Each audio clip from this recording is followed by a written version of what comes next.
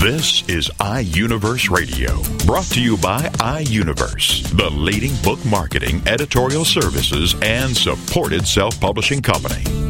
iUniverse Radio is your opportunity to hear firsthand from authors about their new books.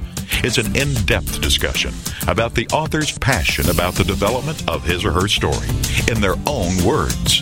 It's an inside look into the characters and the plot and how the story all came together. Here is iUniverse Radio with host Steve Jorgensen. The title of the book, Shadows of the San Juans, and the author is William Breidinger. And William joins us now on iUniverse Radio. Hello, William. Hi, Steve. How you doing?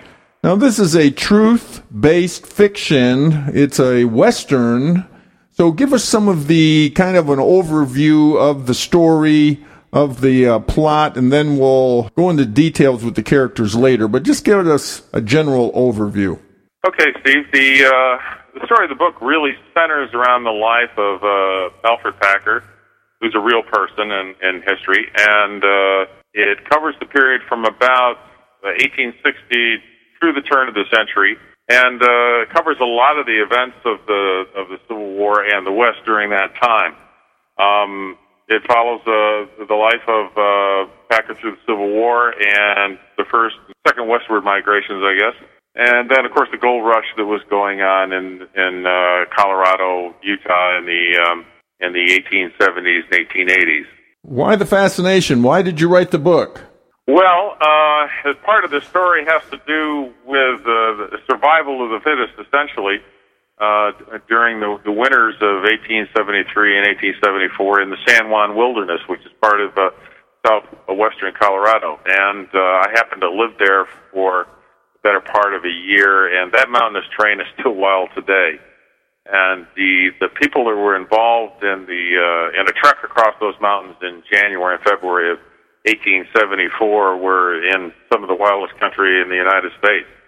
And the fascination of trying to survive in that environment is really what piqued my interest. And then, of course, all of the subsequent things that happened thereafter. That's essentially why I wrote it. How did you come across Bo Harkin? Bo Harkin is actually not a real character. He is a fictional character in the book, and he complements the real characters in the book because someone like him had to be there at the time. He's also named after the people that, of course, made the Hawk and Rifle, which is quite popular in the mid-1800s out west. So, again, he's a fictional character, but he's someone that needed to be there, and certainly somebody like him must have been there. And why do you say that he must have been there? What role did he play? Well, in a part of this story, one of Alfred Packer's friends helped him out of legal difficulties, shall we say, and only a friend would have done that. And there had to be a continuity of friendship somewhere in the story with a person that you would know over a period of time. I mean, most of us have friends that we keep for a lifetime, and so I felt that it was necessary that the same existed there. So the main character is Alfred Packer, yeah. Alfred. Yep. Tell us about Alfred and why he is the main character. Well, he's the one that survived the ordeal in 1873 and 74. And his life is nothing but mysterious from the point forward to the point afterwards. There were several legal proceedings and all, and it's just probably one of the most fascinating stories of the West for a variety of reasons, because the West was changing from a very wild period in our history to one of a modern civilization, and his story just kind of permeates through all of that. It's a fascinating story. So it's one that needed to be told from beginning to end and not as just a capsule of a period of time. So he starts out in the Civil War. Is that where we first meet him? Yeah, we first meet him in the Civil War. He's fighting for which side? Oh, he fought for the Union Army. Actually, he enlisted twice. Also, a little known fact: he was serving for the 16th U.S. regiment stationed at Fort Ontario in Oswego, New York. And then he later on, in the latter part of the war, in the campaigns of 1864 around Chickamauga, Chattanooga, he was with a cavalry unit out of Iowa. I think it was the 6th Iowa Cavalry, as I recall. And so is this where General Adams, how he gets to meet General Adams, who plays an important part in the book? No, actually, General Adams comes later on in the book in the 1870s. He was a territorial Army supervisor for the Western Territory of Colorado, where he operated an Indian agency. It was customary during those times when there were treaties with the Indians that there were certain allotments that each tribe got, and cattle and monies and stuff like that. And General Adams was in charge of that whole area that worked with the Indian nation. So after the Civil War, there was all this interest and, I guess, this fascination and also the chance that you could get rich if you went west, right? Absolutely. Yeah, there were gold strikes all over Colorado. I think the most famous one was in Breckenridge, and folks just, after California, of course, in '49, another gold strike would bring a whole bunch of other prospectors and settlers into an area, and the same thing was happening in Colorado. One of the stories about Silverton, Colorado, which is the southwest, which is where I live, was that everybody came there looking for gold, and they couldn't find any, and they'd say, well, we didn't find any gold, but we found silver by the ton. And that's how the village got its name. And this whole rush for gold and discovery of silver and all kinds of other precious metals was part of the settling of the West. Absolutely. I mean, probably the people wouldn't have gone because it was like you say, it was survival of the fittest kind of lifestyle. Absolutely, in the worst conditions ever. As I say, the San Juan Wilderness today, that area, 100, 200 square miles of mountainous terrain is virtually the same as it was 130 years ago, and difficult country for even the most experienced mountaineers today to live in during harsh weather. Now, who was Polly Pry? Polly Pry was a socialite in the city of Denver at the turn of the century. That she was a socialite and apparently a socialist during the turn of the century in Denver. She was involved in trying to obtain a pardon for our main character, and that was an extremely interesting set of events that occurred there.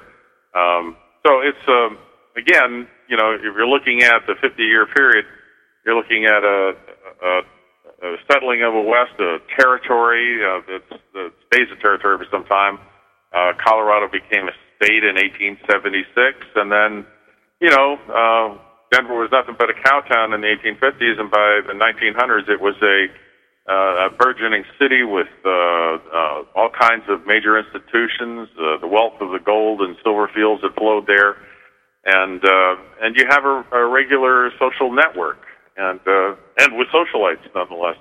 So Polly was a writer for a local paper, and again a socialite, and a champion of causes. And so she's very instrumental in this story. What happens to Alfred that he needs to have a pardon? Well, that's really the gist of the story. He, again, as I said in the beginning, he was the only survivor, and of a trek in 1874, and his companions didn't make it. Now, Alfred was charged with murder, and he, to his death, always proclaimed that he had never done that. And so the legal proceedings actually take place over the course of about 20 years, and so you give us a real inside view at all those legal proceedings against him. Yeah. It's yes, I do. As a matter of fact, you get to follow this trail through all its permutations right up to the end. It's very difficult, as you have mentioned, for really to understand this time and all the odds that are against everyone because of it's such a rough lifestyle. What are you trying to tell us with the book? What are you trying to help us understand? Well, I've given that a lot of thought over the years because I really finished the book about 13 years ago. I think one of the things I was really searching for is to try and convey what it would be like for anyone to be in that situation, and I make that assumption that anyone would do almost anything to survive, and yet they still have to deal with the reality of what's been done or what they have done, and then to have to face the consequences later in a world that probably doesn't make any sense given the one you just came out of. I think that's the hardest thing to try to convey, but that's what I was trying to do with the book. And secondarily, I really wanted to paint a different kind of picture of the West, of a place that was growing and changing continuously. I guess we all have our certain view of the West, especially because of movies and TV, so you're trying to give us a very realistic picture and not Hollywood's view. Yes, absolutely. That's exactly what I was trying to do. How well do you think you did? Well, that's not for me to say. I guess that's for the readers to find out. But people that have read the book have said that they thought it was quite good. So I'm sure that the reader will enjoy the story. It's a good story, and I believe that they'll get a lot out of it. Now, is this the beginning of sequels? I would say probably not. You could sequel this, but I am going to start another book this winter, and that'll be completely different. William, how do we get your book? Well, my understanding is that we can order it through iUniverse. It's available there and can be purchased online, and folks should to look to doing that there. And, of course, they can get it at all other online bookstores as well. They can order it if the bookstore doesn't have it. Absolutely, and I certainly encourage people to go out and get it. It's a great story, and I know they'll like it. William, thanks for being on iUniverse Radio. Thank you, Steve. I appreciate the opportunity. That was William Breidinger. He is the author of his book, Shadows of the San Juans.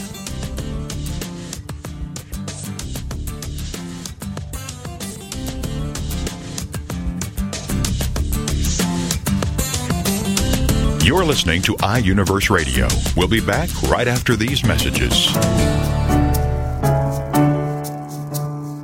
East Texas Meals on Wheels needs your help. For the first time in 35 years, Meals on Wheels has a waiting list for meals. Currently, we serve more than 3,500 meals per day. With the help of donors and volunteers, we can eliminate the waiting list and serve more meals and ensure all who need a hot, nutritious meal are served. You can call our offices toll-free at 1-800-451-2912 to find out more about how you can help. You can also visit our website at www.mealsonwheelseasttexas.org. Again, toll-free at 1-800-451-2912 or visit us on the web at www.mealsonwheelseasttexas.org. After all, when a person needs a meal, they need it today, not tomorrow.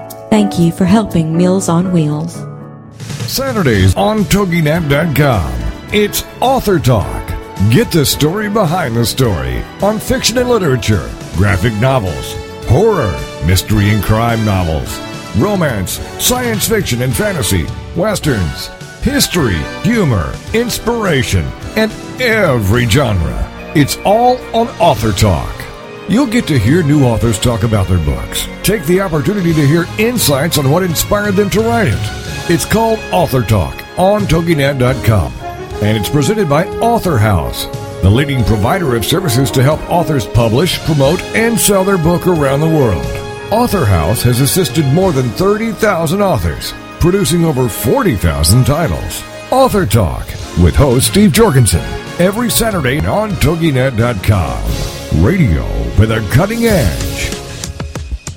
Welcome back to iUniverse Radio with host Steve Jorgensen.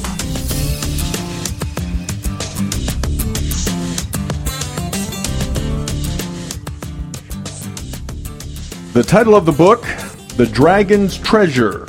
A Dreamer's Guide to Inner Discovery Through Dream Interpretation.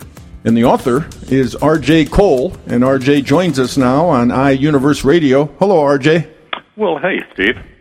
Well, good to have you with us. We're going to take a journey into our dreams and the significance of them and also how we can use them. But I want to read the introduction, how you would introduce your book to a friend. Sure. And just a short overview. I'm just going to read what you wrote. Okay. The Dragon's Treasure is designed to aid in the learning about oneself through the thoughtful analysis of dreams. I look at symbolic meaning of dreams within the context of everyday life and suggest that life itself can be looked as though it were a dream, the waking dream, that can be analyzed much as the sleeping dream for clues to personal behavior, problem solving, and self-development. Well, that is obviously a mouthful. Yeah. And a lot to talk about. But let's first of all, before we get into talking about this waking dream and how to analyze it, okay. Why did you write the book? Well, to be perfectly honest with you, Steve, the original, idea was to see whether or not I could actually write a book. But as I said earlier, once I'd had that revelation, then it was, well, what do I write about? And I realized, I've had over 30 years experience of journalizing my own dreams. Probably have about 3,000 of them that I've written down over the last 25 years or so. And I also worked with children in residential and daycare treatment facilities, kids who had emotional disturbances, and found the use of dreams and how kids, project their emotions and their patterns of behavior onto a dream, were quite effective. So I said, well, let's take a look at that and see what see what I've learned in that particular area. The other thing is the society we live in today is, in a lot of ways, is pretty much ruled by fear. And when I speak about society, I mean us, the society I live in, the American society. And it's this fear which is sort of an obstacle, or has become an obstacle to both political and social understanding. And one of the things that one can do to get a hold of that fear and to begin to see how one is acting out, their fears, is through dreams, is through dream analysis, through accessing, some of your unconscious behavior patterns that show up in the dreams. So, those were the reasons that, I thought that I had something to contribute in that area. Well, you have a section that says 18 steps for becoming a wizard in your universe. Right. And one of these important steps is journal your dreams. Now, so what are you saying to me and to all of us that it's very important to write down what you dream as quickly as you can? Yeah, absolutely. At first it's kind of difficult to do that because none of us have been reinforced to remember our dreams. But there are some, fairly simple techniques for doing that. Keep a piece of paper and a pen or a pencil by your bed. Be conscious before you fall asleep that, you want to try to remember your dream. If you wake up and you remember only a fragment of the dream, that's fine. Get the fragment down. Frequently fragments can have, significant meaning too. But you do it over and over and over again until you build up a behavior pattern of journalizing. And it's eventually it gets to the point where you have more dreams than you're willing to write down. And then you got to sort of triage a little bit. And the book goes into that. It goes into the techniques and what has worked and not worked for me, that sort of thing. We've all had experiences with dreams that can be so bizarre. Oh, yeah. And you wake up and you go, what did I just think about? What was I dreaming about? That was the strangest thing. Sometimes you can remember them very clearly, and other times there's just a kind of a faint something that happened, and then you knew it was, you maybe can see one picture. Yeah. So how do you take that and help you, like you say, to help you understand what's going on in your real life? Well, a fragment, let's say, like you suggested, a single picture, maybe with an emotion attached to it. Right, especially emotion, right? Yeah, especially the emotion. Again, just write it down. That in and of itself may not be of much value, but put it together with several nights' worth of those, and you might begin to see a pattern. So that's what I do, is I just, whatever comes up, I put down. If there's enough to work with, I work with it. If there isn't, I just wait until I've got enough to work with. Mine are usually, at this stage of the game, after 25, 30 years of this, are usually pretty clear and pretty detailed and have a beginning, middle, and an end. It's almost like a book, that shows up in the dream. But even fragments, even one word or one picture fragment attached to a feeling can be useful. You can take the feeling, you can take the fragment, you can, see what that symbolizes, what the picture symbolizes, and then take a look at it. Okay, is there some place in your life that you're feeling what you're feeling in the dream, or that you have a vision somewhere in your life that the dream is pointing to? It's basically all a dream is going to do is just point at something. Without going into a whole lot of detail, that's basic. In this list of 18 steps for becoming a wizard in your universe, another one says, let go of your expectations and your need to be right. Yeah. The need to be right is a killer. And we all have it. We're right-making machines. As I say in the book, and I've said often to some of the students I've worked with, is that's what we are, is right-making machines. We're even right about saying we're wrong, about something. We're never wrong in our own universe. And sometimes what that can do is that can be a real obstacle to getting what's really going on, or fully understanding the other person if you're in communication with them, or to get some sense of what's going on around you, the problems that you have. It's a huge obstacle. The expectations is another part of that. You could even say judgments. You have an expectation about an event, or you have an expectation about a person, and that event and person doesn't meet your expectations, and that affects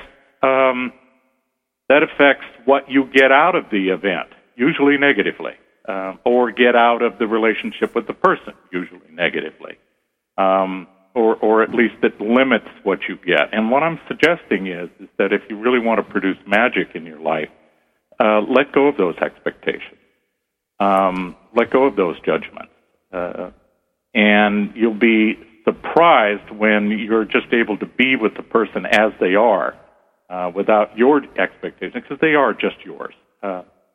It's surprising what you can get out of the relationship and what you can get out of the event.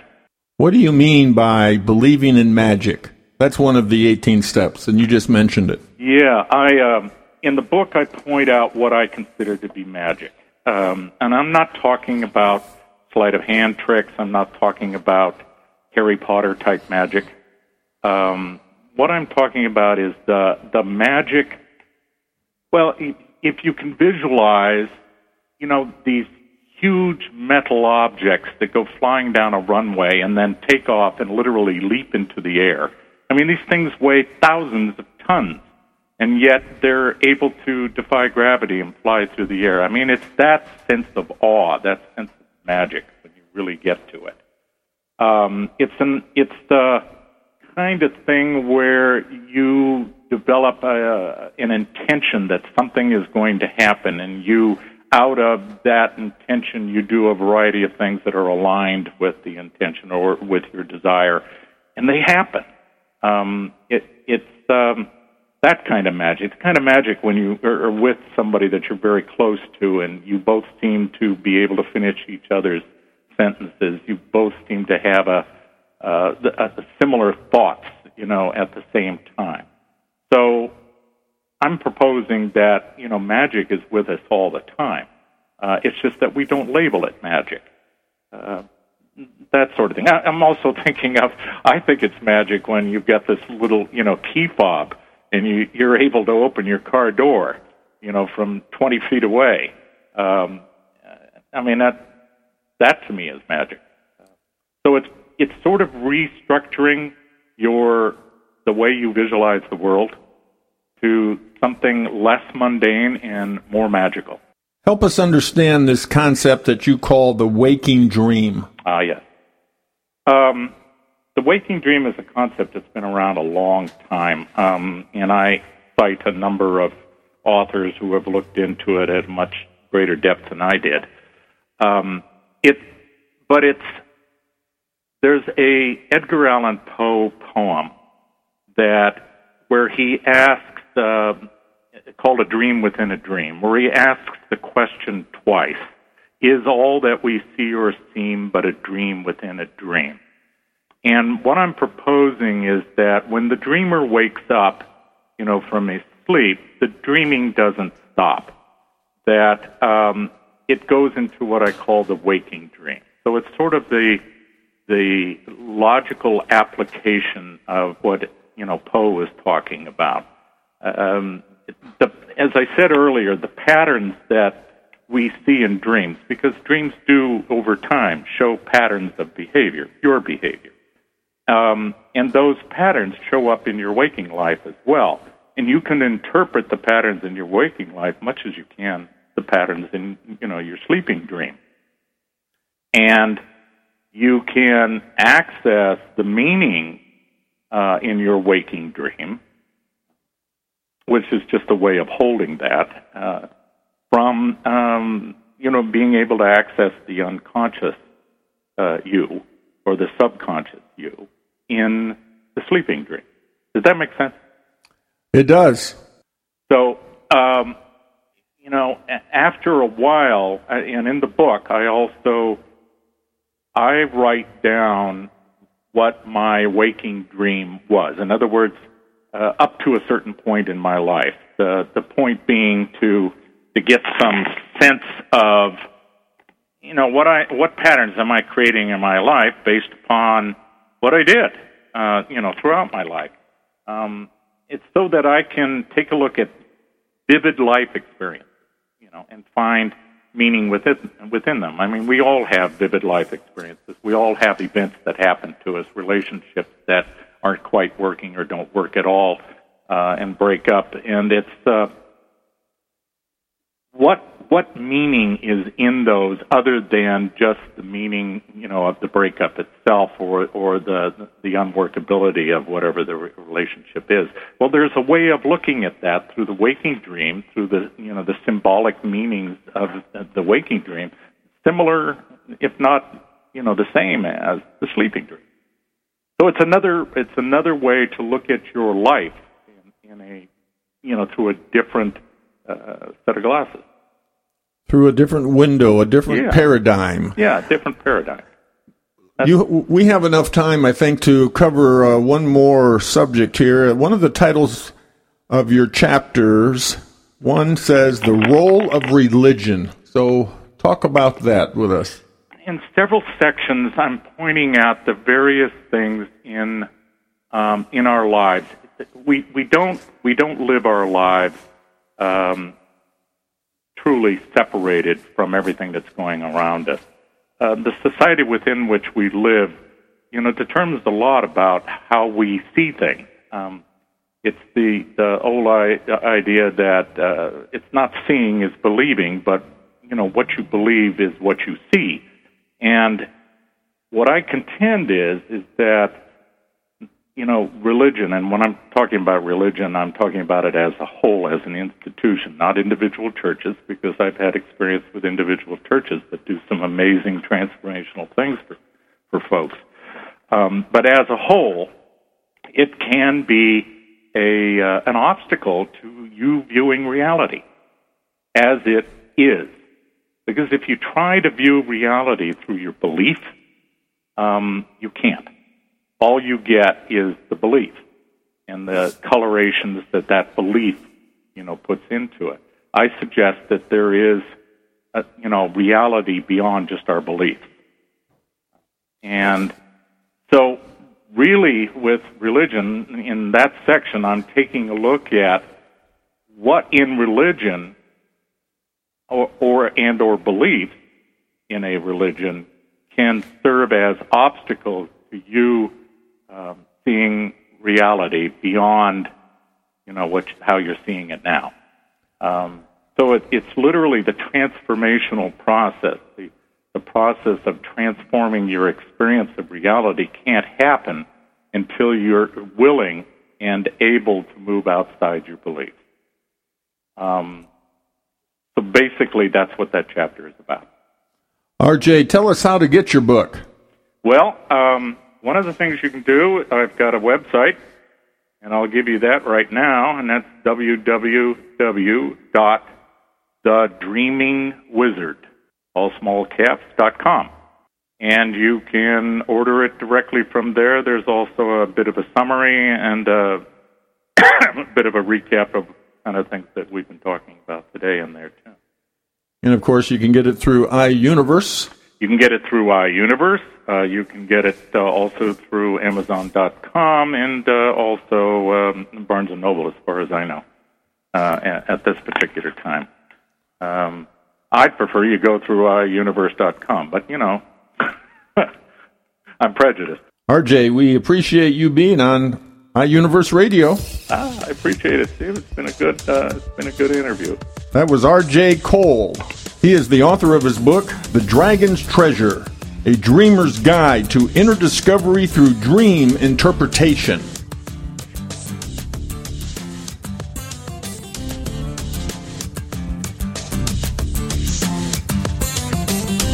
You're listening to iUniverse Radio. We'll be back right after these messages. He's a diehard American. He's right, and he has the last name to prove it. He's Jason Wright, the host of The Right Side of the Aisle on TogiNet Radio. Jason is a father and self-made entrepreneur who turned a struggling East Texas real estate firm into a top-notch $1 million company. Jason Wright loves America and is very concerned about where we are headed as a nation. He's dedicated to traditional American values. Jason Wright. Join us every Friday at 11 a.m. Eastern for The Right Side of the Aisle on TogiNet.com. Maybe if I write a book, it will be the thing that keeps me alive. Those are the troubled words of a new 16-year-old author with her first thought-provoking book, What Gives? Published by Togi Entertainment. The author kept a diary during her dark teenage times, which turned into a 360-page suicide note with a happy ending. Texas Monthly describes teen author Chelsea Marie and her new book, What Gives? In this provocative way. We've plunged from page to page, not because of the young diarist's despondency. Depression is not especially attractive or compelling, but because we are fascinated to see that while she is fending off demons on one hand, she is writing verse with the other. What Gives is available at whatgivesbook.com and national bookstores. Readers of What Gives are giving rave reviews. All social scientists, teachers, and students should use this book as a learning tool. What Gives is available at whatgivesbook.com and national bookstores. Welcome back to iUniverse Radio with host Steve Jorgensen.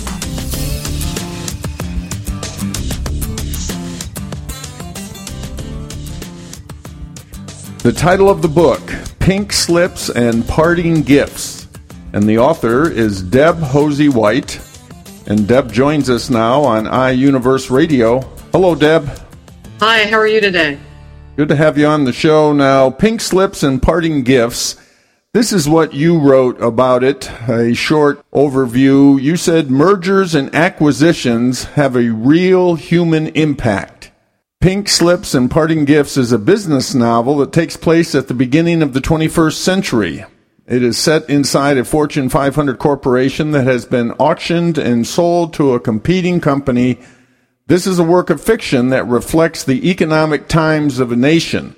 Then you go on to say 1 in 5 corporate employees can testify to the real impact of mergers and acquisitions. Mergers are messy business and they change the lives of everyday people. Everyday people, however, don't headline the merger and acquisition news. So this is real focused, I guess, on the emotional roller coaster that often can accompany these kinds of events, right?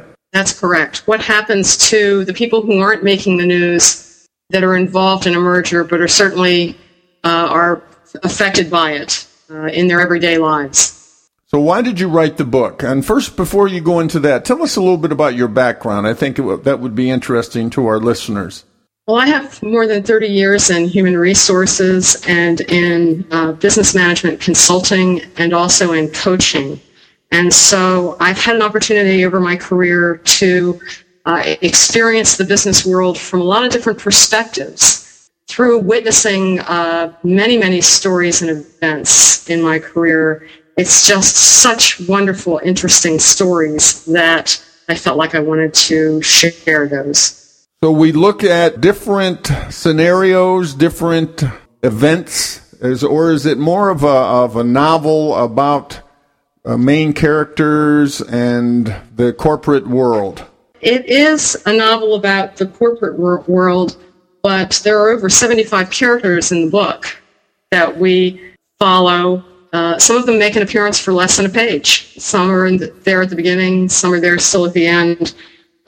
It's all in the process of still telling the story about the event and then meeting many of the people that are affected by this event, the merger of two large corporations. Now, right at the start of the book, you mentioned about the impact of the game of Monopoly on the corporate world. Give us your view of that.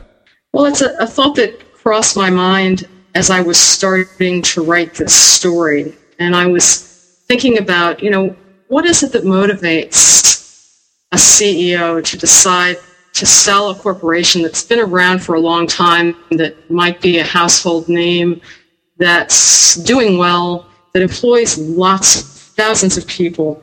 What is it? What's that magic moment that comes along that makes a CEO say, I think it's time to sell the company? And in thinking about that, it struck me that there is this monopoly mentality that we have in the United States, maybe in the world, that we as children play this game, and then interestingly enough, we have a lot of people in the business world who've grown up and are playing it as adults. Now we're going to look at the Easton Company, correct? That's correct, and this is a fictitious company. It's a developer. It is a Fortune 500 company in the U.S., and it is merging, actually being acquired by one of its competitors, Pratt Miles. And across the street, there's also a social place that plays a big part in the people's lives who work at Easton's? That's correct, and that's where some of my favorite scenes in the book take place. On this very last day that the Easton Company exists, before it disappears from the big board on Wall Street and is acquired by its competitor. And those scenes that are my favorites really revolve around the party that's going on at the bar across the street from Easton's corporate headquarters. Very last day that the company exists, it's a rainy Friday afternoon. The deal is finally sealed. The company is sold. And we have Easton Company employees who migrate across the street to the aptly named Darwin's Bar for a final Easton Company blowout. Readers follow several characters in and out of Darwin's during this 10-hour party that's going on. And first we meet Rob and Cindy, who are a married couple. They're both employed as accountants for Easton. And on this last day, when the sale closes, Cindy gets her pink slip, she gets emotional, and then she gets drunk. And her after-hours final visit to the empty Easton headquarters building is both touching and amusing as she recalls some very important events in her life that take place there. Later in the evening, a group of employees exiting Darwin's watches in disbelief as the Easton Company sign is ripped from the ground by a crane and dropped as though it's just scrap metal into a dump truck, just hours after the deal is finalized. And at closing time at Darwin's, we go back inside and meet the anonymously generous individual who's arranged to pick up the $2,300 bar tab for this last great Easton Company bash. And then finally, on this day, we follow another group of employees leaving the bar as they head for a small ceremony that is really of their own making at the grave site of Ed Easton, who is the Easton Company's much admired late founder. Those are scenes that I really love, and I love the characters that populate those scenes. When you describe your book, you ask the question, what's your book about? And you say it's a business workplace novel about the merger of two corporations. And then a answer to that statement sounds awful boring to me. Give us some insights on how this is much more than just the mechanics and the history of two companies merging. You're really talking about what's happening to people.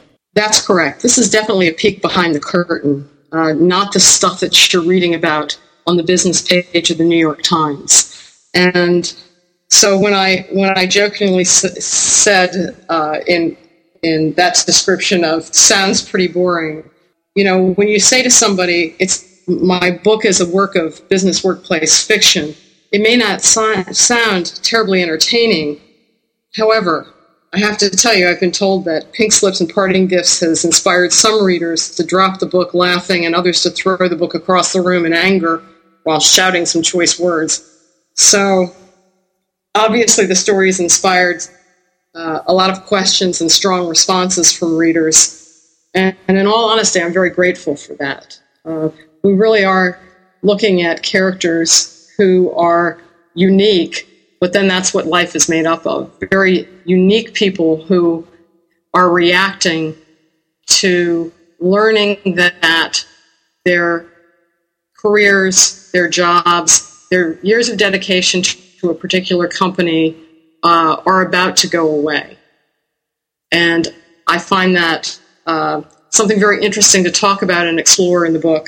And in a lot of ways, it's poignant and at the same time can be very entertaining. I guess it's something for everyone to think about because given the economic times we're in, may help us to work through that day when we get the pink slip. Well, I'd hope so, but I also would say I'd hope that not only am I finding readers who are identifying with the employees who are not the decision makers in these mergers, but in some cases that I'm finding readers who are at the top of the food chain, if you will, in these corporations, and who maybe will think a little bit more about effects of the decision of merger on their employee populations. Not that it would change the decision to merge, but the decisions about packages and benefits and notification, all those things, that all of this, there are good and bad ways to handle these human resources issues that come about, and we could do a better job. We certainly spend most of our lives working for one company. Of course, that doesn't happen as much as it used to, but we certainly spend so much time and we get emotionally tied to what we do. So it is a major disruption. It can be. It definitely can be. And, you know, we really, interestingly enough, you know, we spend so much of our lives in the workplace as Americans, and yet there is not a lot of workplace fiction out there. There certainly is some. You know, a decade ago, we saw novels with Silicon Valley and .com settings, and there's always been plenty of government intrigue fiction set in federal offices in and around the nation's capital. And there's other exceptions like Arthur Haley's hotel and airport novels that some listeners may remember. More recently, Weisberger's The Devil Wears Prada. But I think that it is unique to have a book that is really set in the workplace and about what's really going on with the people who populate this corporation during a merger in progress. Your book must be very unique. I can't imagine many books written from this point of view. So I've been told. I've had a couple of people who have been very surprised that someone who spent a career in human resources would be interested in writing a book. And my response is, gosh, sometimes we have some of the best stories over a career in human resources. And certainly that's also a motivation to indulge in creative writing, is the opportunity to share some of these stories that are sometimes just stranger than fiction and too good to be true. Very few books would have a title about Tales of the Sofa. Which I have to tell you, as the book has now been in the marketplace for a bit, Tales of the Sofa is a favorite part of the book for all kinds of readers, and it's certainly unique. We follow a sofa that starts out as a gift from the founder of the Easton Company to the new CEO. We follow that post-merger as it's discovered in the empty executive suite of the former Easton Company headquarters, and it travels from place to place throughout the building. The sofa has its own story to tell, I think, about each of its temporary caretakers as it relocates from the CEO's office to human resources, to a couple of guys in the IT group, and then the maintenance staff break room. And then finally, it lands on the loading dock behind the building, adopted by a man named Don, don't call me Miami Vice Johnson, who is a local homeless man. So yes, and I've gotten emails from readers who've asked me if the sofa is a metaphor for the post-merger dismantling of the Easton Company in the story. And I've replied that if the reader says it's a metaphor, well, then it's a metaphor. But in reality, sometimes a sofa is just a sofa. It must have been very challenging weaving these 75 characters throughout this story. Were other great challenges? I think the most challenging part of writing the book was developing the format for telling the stories I wanted to tell. Pink Slips and Parting Gifts does unfold through a series of vignettes, and the reader moves around the plot and becomes a spectator of the action from many different viewpoints. And that being said, assuring that the reader could follow the storyline effectively was a challenge, and it required quite a lot of editorial skill. Deb, tell us how to get your book. Well, it's available from iUniverse and also online. It's available at Amazon and Barnes & Noble. Well, we appreciate you sharing your story with us on iUniverse Radio. Thank you. Thank you very much. That was Deb Hosey White. She is the author of her book, Pink Slips and Parting Gifts. iUniverse Radio is brought to you by iUniverse, the leading book marketing, editorial services, and supported self-publishing company. iUniverse Radio is produced by TogiNet Radio. Radio with a cutting edge.